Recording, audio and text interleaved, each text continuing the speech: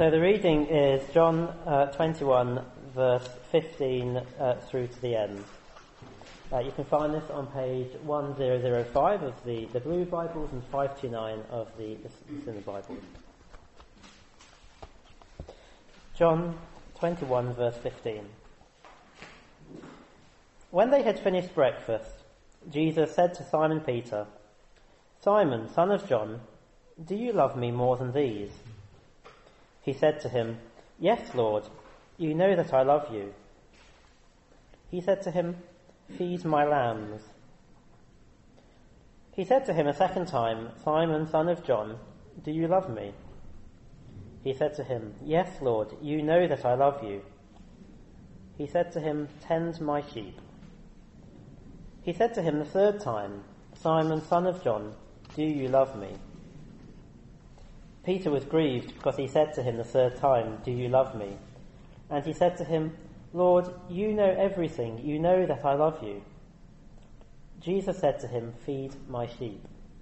Truly, truly, I say to you, when you were young, you used to dress yourself and walk wherever you wanted. But when you are old, you will stretch out your hands, and another will dress you and carry you where you do not want to go."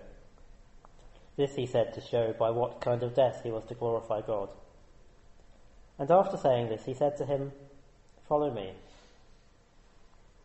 Peter turned and saw the disciple whom Jesus loved following them, the one who also had leaned back against him during the supper, and had said, "Lord, who is it that is going to betray you?"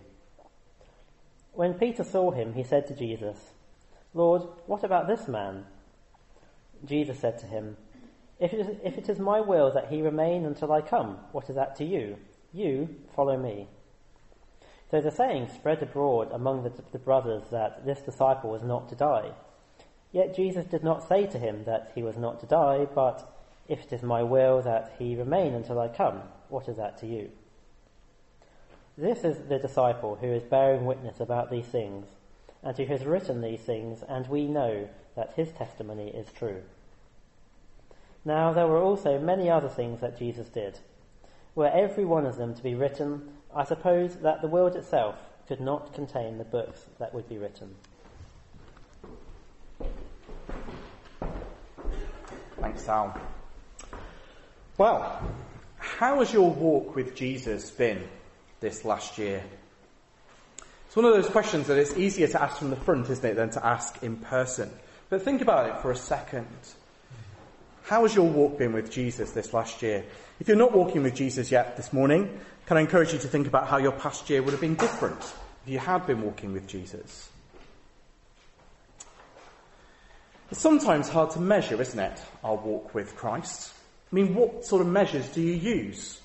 How frequent your quiet times are when you read the Bible and pray, or how much emotion you feel, or how much you've learnt about God, or how much sin you've overcome in your life? None of those really give us a full picture, do they? Well, I want all of us to be walking closer to Jesus this year. And three things that God has laid on my heart to share with you for this year. I tried originally to make them all alliterate and sort of neat, but I didn't want to be too clever this morning. I want to be from the heart, and I want to confront you with God's word. So our first point is, if we are serious about loving Jesus, we will care for his sheep. Jesus here at the end of John's Gospel is reinstating Peter into the 12. Peter had denied Jesus 3 times. Peter, who had claimed that he would follow Jesus even to death, even if the other disciples wouldn't, denied that he even knew him. So Jesus' question then is quite pointed, isn't it? "Simon, son of John, do you love me more than these? Are you still claiming that you're better than all the others, Peter?" Do you notice actually he doesn't call him Peter, does he? He calls him his birth name, Simon. Peter means the rock, but here he sort of dropped that name. "Do you love me more than these?" But Peter, it would seem, has humbled himself a lot over the past days. Old Peter, you can imagine him sort of charging in and saying, "Yes! Yeah, even if those guys, they don't love you, I love you, Lord." You can imagine him, can't you? But boastful Peter is gone. I think he knows now what he's capable of. "Yes, Lord," he says. You know that I love you. He gives him a straight, a simple answer. But Jesus goes on to ask him 3 times. And it upsets Peter, it grieves him. I mean, could you imagine a husband asking a wife this? Do you love me? Well, in the first place, that's quite a hurtful question to start with, isn't it? Imagine if then the husband said, really? Really? It casts doubt on what the wife is saying, doesn't it? It's hurtful in a way for Peter. But there's more to it than that. You see, Peter denied Jesus 3 times. And now Jesus asks him 3 times if he loves him. Perhaps Peter realises this. His denials have cast doubt on his answer that he says he loves Jesus. But I don't want to focus on any of these parts this morning. I want to focus on what Jesus says in response to Peter's claim to love him. I mean, there are 2 set responses normally when someone that you love says that they love you, aren't they? You can either say, I love you too. That's what you're supposed to do, isn't it, if you're a normal person? Or if you're a Star Wars fan, you say thank you, like Han Solo and Princess Leia do in the Star Wars films. And yes, I am implying by that Star Wars fans aren't normal people. But Jesus' answer is different, isn't it? It's not I love you back, it's not thank you. In response, he says, feed my lambs, tend my sheep, feed my sheep. Now, people have tried to find different meanings to each one, but it's really missing the point. What he's saying is if you love Jesus, the Good Shepherd, you will care for his sheep. That's what he expects those who love him to do. If we love Jesus, then we're to care for his sheep. More than that, we'll feed them. That's an interesting detail, isn't it? What is he talking about there? Well, verse 15 mentions breakfast. Is he talking about lunch? No. In John, Jesus talks about his flesh being food. But it can't be that either. No, the food that he's talking about is the food of the Word. John Calvin writes in his commentary on this that he was assigning Peter the duty of teaching. He was to shepherd the sheep under Christ, the great shepherd of the sheep. And Peter himself uses that language in 1 Peter.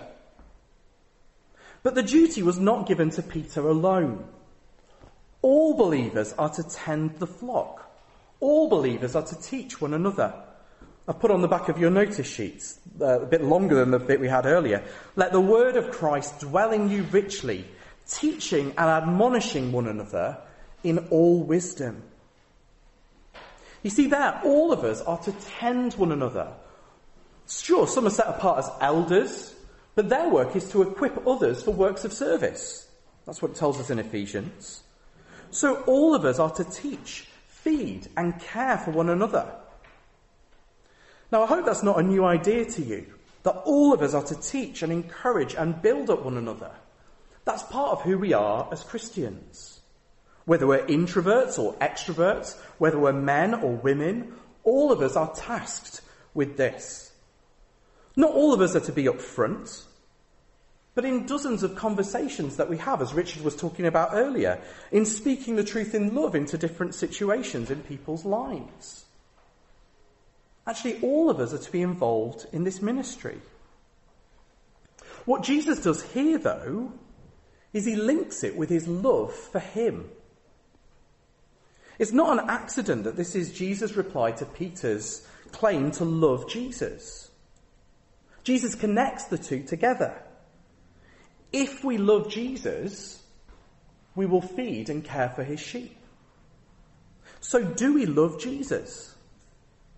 If so, what are we doing for his sheep?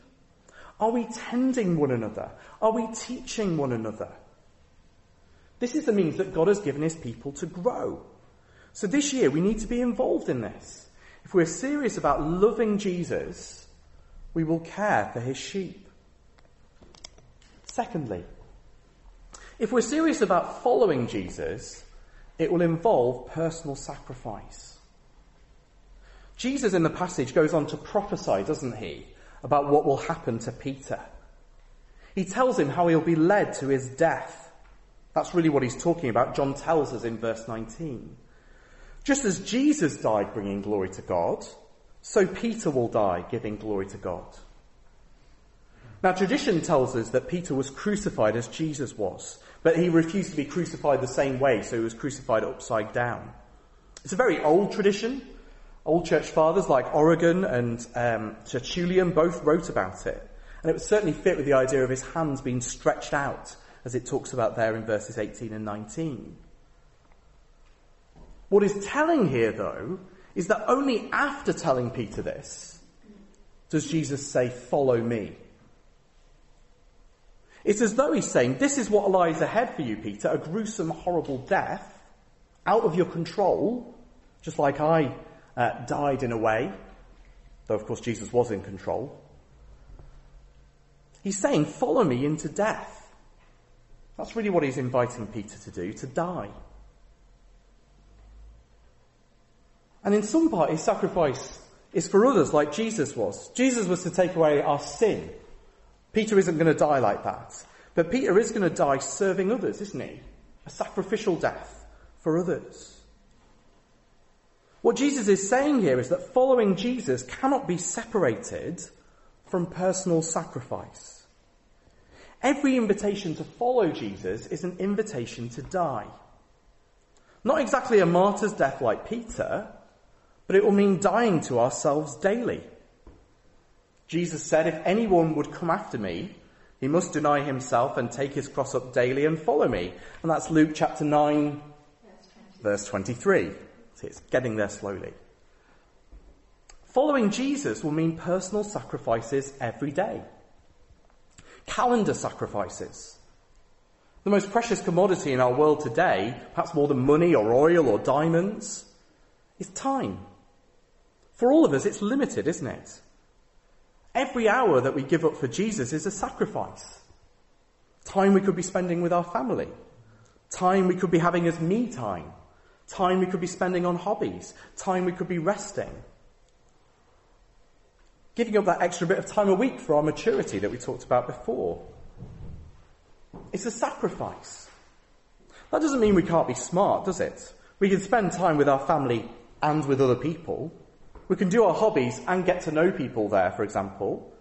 Even if it's stamp collecting.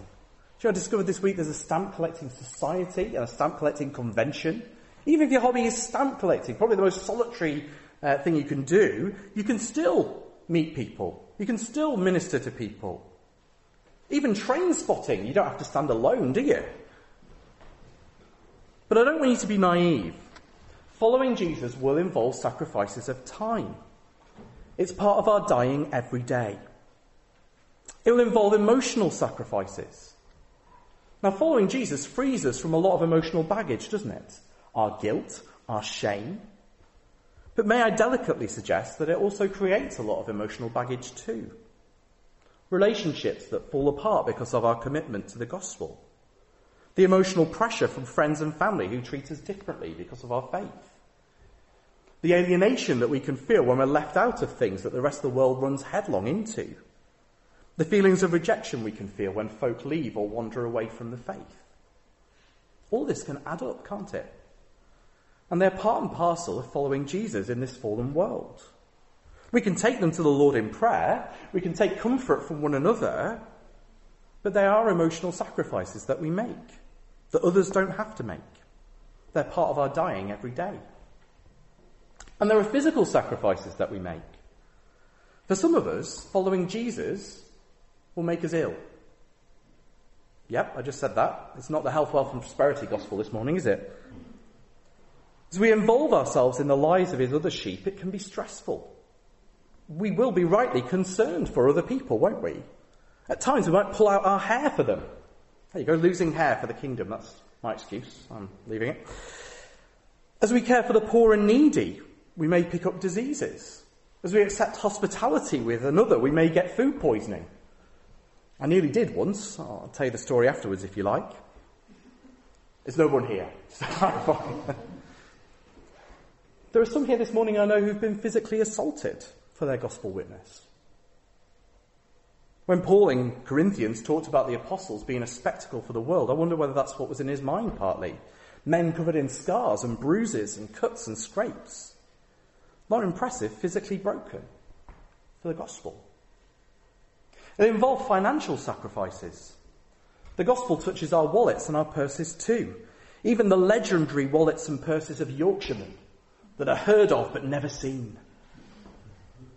I say that, but actually, here this morning, we've got an amazingly generous church. Do you know that you've given, over the past year, nearly £40,000 to church this year? We don't talk about money much, do we? But that's what it is, that's the figure. I'm constantly overwhelmed by the generosity of our church family. We don't talk much about money, but it's a sacrifice. It's fewer holidays. It's not so many meals out. It's shopping at Sainsbury's rather than Waitrose.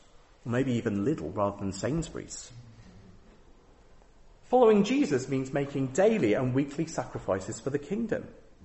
And I need to keep reminding myself that as I ask people in church to serve sacrificially, I'm not asking people as a favour for me. I'm asking them to serve their Lord Jesus Christ. So we need to ask ourselves this question this morning. Am I making sacrifices for the Lord? Is serving Jesus costing me? If it isn't, can I respectfully suggest that you need to take a serious look at your walk with God? Jesus demands our lives, so it should make a difference to our calendar. It should make a difference to our emotional state. It should make a difference to our bank account. If it doesn't, then I don't think we've understood what following Jesus means. It should turn our lives upside down, shouldn't it?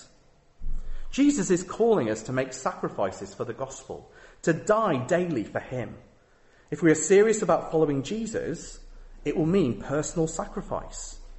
And it has done right since he first issued the call. And then lastly, if we're serious about serving Jesus, don't compare yourself with others. Perhaps there is still a bit of the old Peter there. After all, even the great apostle Peter was a work in progress, wasn't he? As all of us are.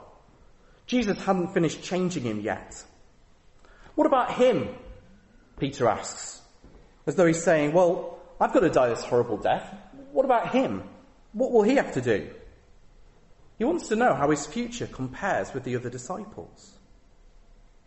But Jesus sees right through it and rebukes him. And he does it with a shocking statement.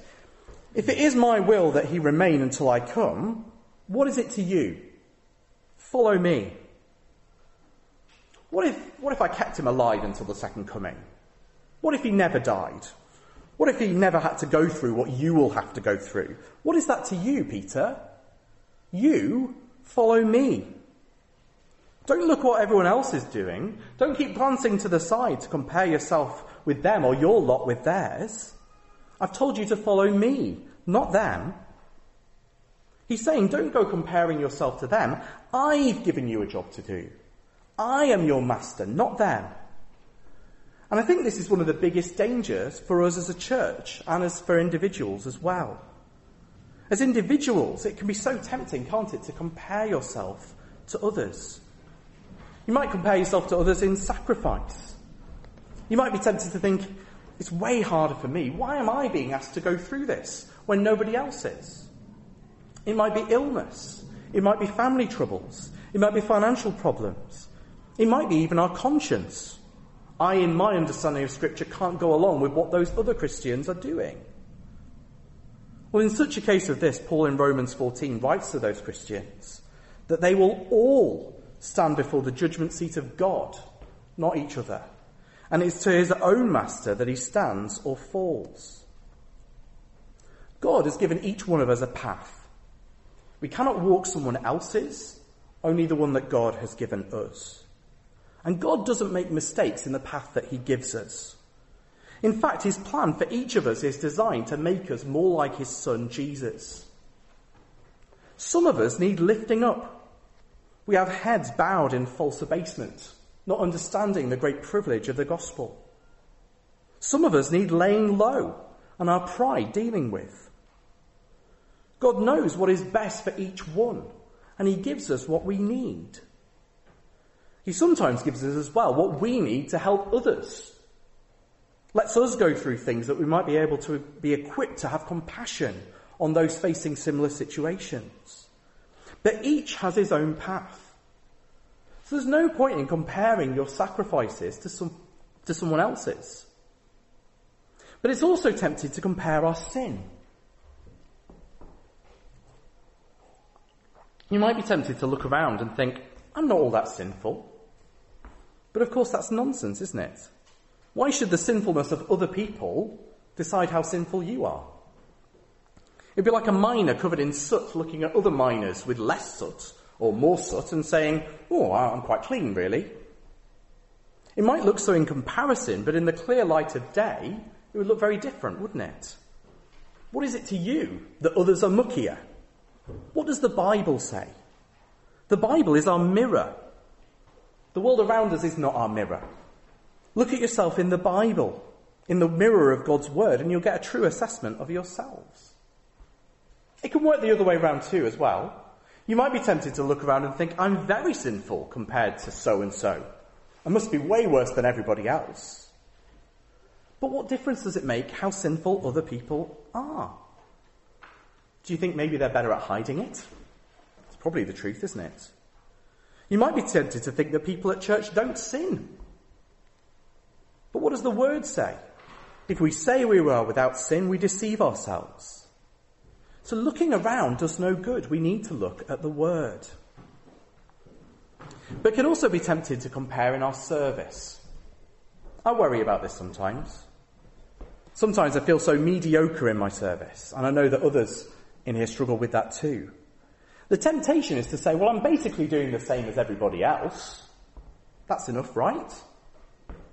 But is it? What does it truly look like to take up our cross daily? Are we selling it short because UK church culture is generally so lukewarm? Again, we need to come back to the word. What does God tell us through the Bible? What does it really look like to follow Jesus? Never mind what everyone else is doing. What will you do? And it's also true for us as a church this year too. It will be tempting as a church to compare ourselves to what other churches are like. In our size, oh, if only I was as big as XYZ church, then we could do this or that. Oh, if only we had X number of people, we could do this. Numbers are helpful, but they're no magic bullet. A small group of people on mission can be much more powerful for the kingdom than a large group of people who aren't. A church like that, however large, will never make any impact on the community around it. It'll just sit there. It'll be tempted to compare our situation. If only this were the case or that were the case. If we only had a building like a mega church with a Starbucks. Oh, that'd be great, wouldn't it? Well, maybe not. Or if only we had a pastor like John Piper or Tim Keller. If only we were in a part of the world that was more responsive to the gospel. But just as every person has their own path, so every church has its own path. What works in one place might not work in another. Otley is unique. Ilkley is unique. So our church needs to be unique. An off-the-shelf church will just take us off the path. So if you're serious about serving Jesus, don't compare yourselves to others.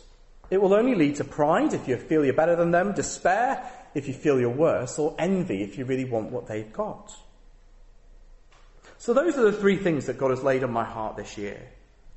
There is a way forward, but it will involve us all taking responsibility for each other, caring for his sheep. It will involve personal sacrifice on all our parts in response to the gospel. And it will involve finding our own path rather than comparing ourselves to others. If we want to walk closer to Jesus this year, we can do no better than heeding his own words.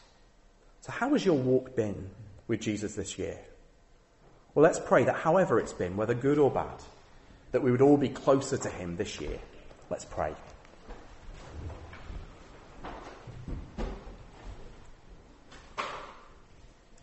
Father God, we acknowledge that when we look at the challenge of the gospel, Father, we feel overwhelmed. Father, we know that you call us to take up our cross daily. But Father, you don't leave us alone to do that. Father, give us the strength that we need. Father, give us the encouragement that we need. And pray that as we care for one another, we might find encouragement in each other and be spurred on in the race. And we ask all these things in Jesus' name. Amen.